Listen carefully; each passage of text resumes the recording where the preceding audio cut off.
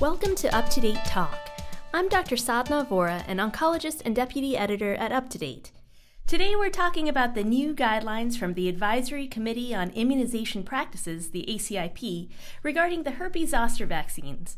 Dr. Ken Schmader, primary care section editor and editor-in-chief of the geriatrics section at UpToDate, is joining us. He is a professor of medicine and chief of the Division of Geriatrics at Duke. Welcome, Dr. Schmader. Thank you. Glad to be here. So, by way of background, we know that shingles is caused by the varicella zoster virus. Dr. Schmader, who is most vulnerable to getting zoster, and what is the scope of the problem? Older persons and individuals with immunocompromising conditions are the most vulnerable. And the reason for that is after primary infection, varicella zoster virus, or VZV, establishes a latent infection in dorsal root or cranial nerve ganglia. But it doesn't just sit there quietly. It periodically tries to reactivate. However, it's our cellular immune system that contains it, and with aging-related declines in immunity, so-called immune senescence, or immunosuppressive diseases or drugs, the VZV can escape immune containment and spread in the ganglia down the sensory nerve of the skin, causing zoster. There's about 1 million cases of zoster each year in the United States, and the lifetime risk is 30%. And what are some of the health effects, both short-term and long-term, of getting zoster? Well, pain is the name of the game in zoster. I mean, the most feared health effect is pain, and both acute and chronic pain or postherpetic neuralgia, both of which can be very severe. Clinicians that have seen individuals with postherpetic neuralgia know that it can last for months to years and quite difficult to manage. This pain, both acute and chronically, can have major impact on quality of life, fatigue, insomnia, depression, social problems like difficulty socializing, getting out of the house, and functional impairment in basic and instrumental ADLs. There are other important complications too, though. It includes ophthalmic zoster with visual impairment, and individuals with ophthalmic zoster are at risk for stroke. Neurological problems like transverse myelitis or motor neuropathies, and particularly in immunocompromised patients, widespread dissemination of the virus and visceral involvement. So some potentially very serious health effects. What types of vaccines exist to prevent zoster? Well, it's an exciting time now. We actually have 2 vaccines for the prevention of zoster. There's the live attenuated zoster vaccine and what's called the recombinant zoster vaccine. The live attenuated vaccine contains whole live virus and viral antigens, and it can replicate in its weakened state to stimulate the immune response, and it's given as 1 dose. The new recombinant vaccine is the polar opposite. It is 1 protein from the lipoprotein envelope of the virus, of varicella zoster virus. That protein is called glycoprotein E. And it's combined with an adjuvant system that's called AS01B. It actually contains 2 adjuvants to boost the immune response. Adjuvants are substances that potentiate the immune response. And interestingly, it's given in 2 doses. So I understand that there were some changes that the ACIP made in regards to their recommendations for the zoster vaccine. Can you explain these changes and the rationale for them? Yeah, absolutely. The ACIP basically made 3 new specific recommendations with regard to the zoster vaccine. One is this new recombinant zoster vaccine is recommended for the prevention of herpes zoster in immunocompetent adults 50 years and older, and that was based on clinical trial data perhaps we can talk about. I want to point out that the FDA also approved it a week before the ACIP made the recommendations in October 2017. And the FDA language is that the vaccine is licensed for the prevention of herpes zoster in adults over 50. They do not put the immunocompetent language in there. But the ACIP, in reviewing the evidence, thought it should be for immunocompetent individuals. They also recommended it for immunocompetent adults who previously received the live zoster vaccine. And interestingly, the 3rd recommendation was a preferential recommendation. That is, they said that the recombinant zoster vaccine is preferred over the live zoster vaccine for the prevention of herpes zoster. And that is not typical for the ACIP. They usually do not make preferential recommendations. I see. So that sounds like a big change. Why is the recombinant vaccine now preferred? Yeah, there are 2 large phase 3 randomized placebo-controlled trials in older adults that form the basis for that preferential recommendation. One was in people over the age of 50. It's called Zoster Efficacy or ZOE50 trial. And they gave 2 doses of the vaccine, the recombinant vaccine, a dose at baseline and a dose 2 months later. And the vaccine efficacy was 97%. In other words, it reduced the risk of developing zoster by 97% over an approximate 3-year period. And that is an amazing result for an adult vaccine. That's typical for pediatric vaccines. And in that trial, there were no cases of postherpetic neuralgia. The other study was in people over the age of 70. so-called Zoe 70 or Zoster efficacy 70. Again, a 2-dose regimen, and here the vaccine efficacy was 90%. So it reduced the risk of developing zoster by 90% over that 3-year period. Again, an amazing result in very older individuals. There were a few cases of PHN in that trial, but the vaccine efficacy against PHN was 89%. PHN being postherpetic neuralgia. Yes, thank you. Oh, I should say as a comparison, the live zoster vaccine efficacy was 70% in 50 to 59-year-olds, 64% in 60 to 69-year-olds, 37% in 70 and above, but it was 66% against postherpetic neuralgia against all age groups. So it's still a useful vaccine, but clearly the recombinant zoster vaccine results were better. I see. So with the recombinant, we're seeing efficacy rates of over 90%, and that's compared to the live vaccine being more like in the 60 to 70% range. Is that right? That's right. Okay, and they've never been compared head-to-head. Both of these trials, Zoe 70 and Zoe 50, they were using the recombinant vaccine compared to placebo. Is that correct also? That's correct. They've never been a head-to-head trial. I'd love to see one, although I don't know if anyone's planning it. Sure. Now, are there any disadvantages or side effects associated with the recombinant vaccination? Yes, there's local injection site reactions and systemic reactions, some reactogenicity associated with it. I do want to point out that there were no differences in serious adverse events, immune-mediated diseases, or death between the vaccine and placebo group in those trials. But regarding injection site reactions, the most common side effect after recombinant zoster vaccine administration is pain at the injection site. About 78% of subjects had that, although most of the injection sites reactions have been mild to moderate.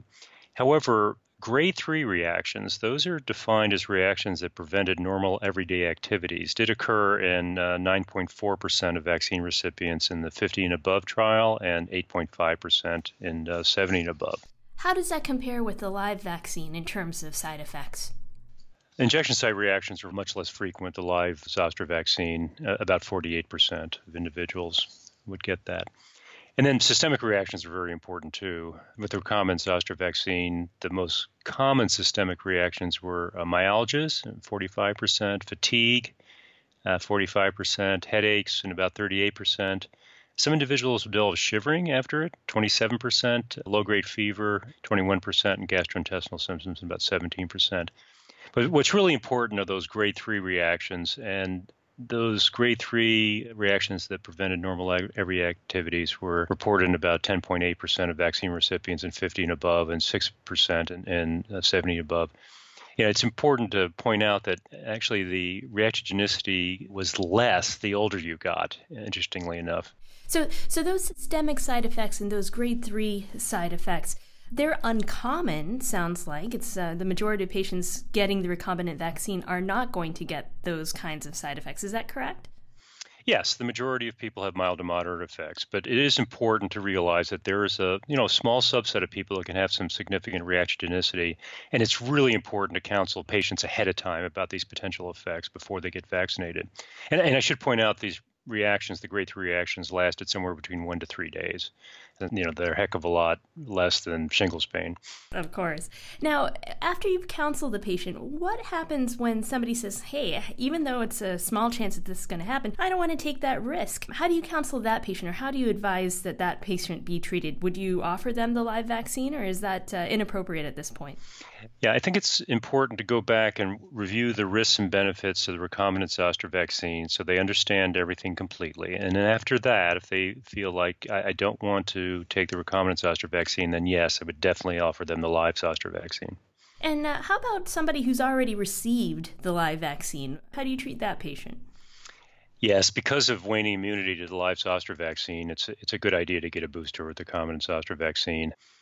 There are studies now showing that the recombinant zoster vaccine is safe and immunogenic in persons who have been vaccinated with the zoster vaccine, the live zoster vaccine 5 years earlier. And really, there's no reason to think an earlier interval won't be safe or immunogenic as well.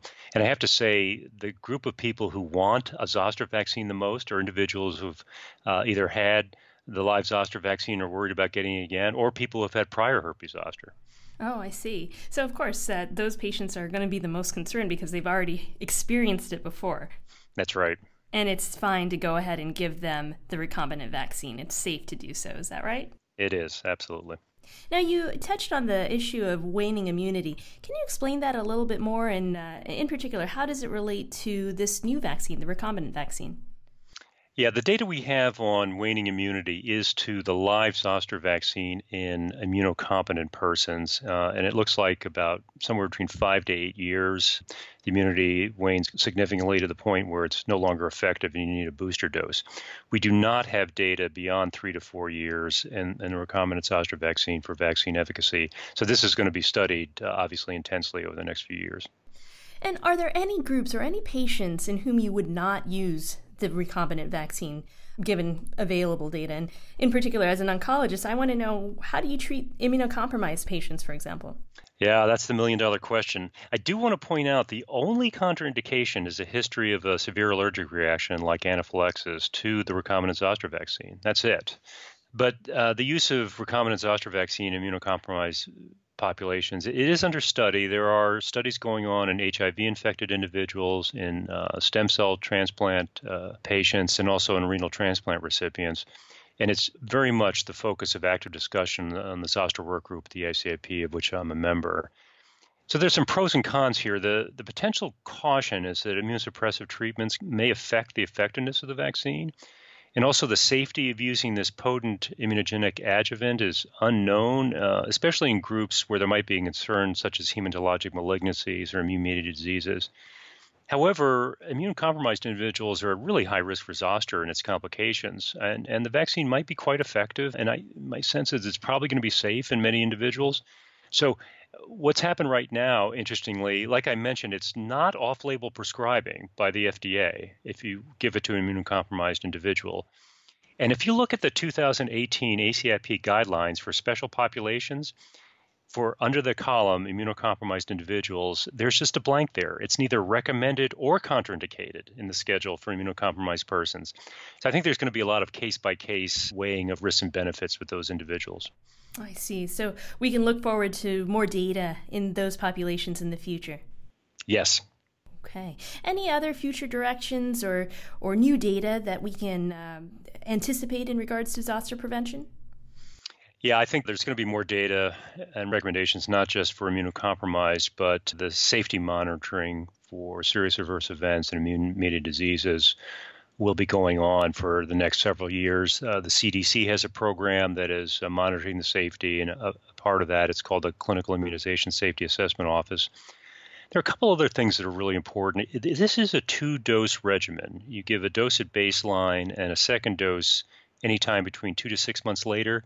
So it's really important for health systems to have a system in place to monitor the adherence and getting that second dose.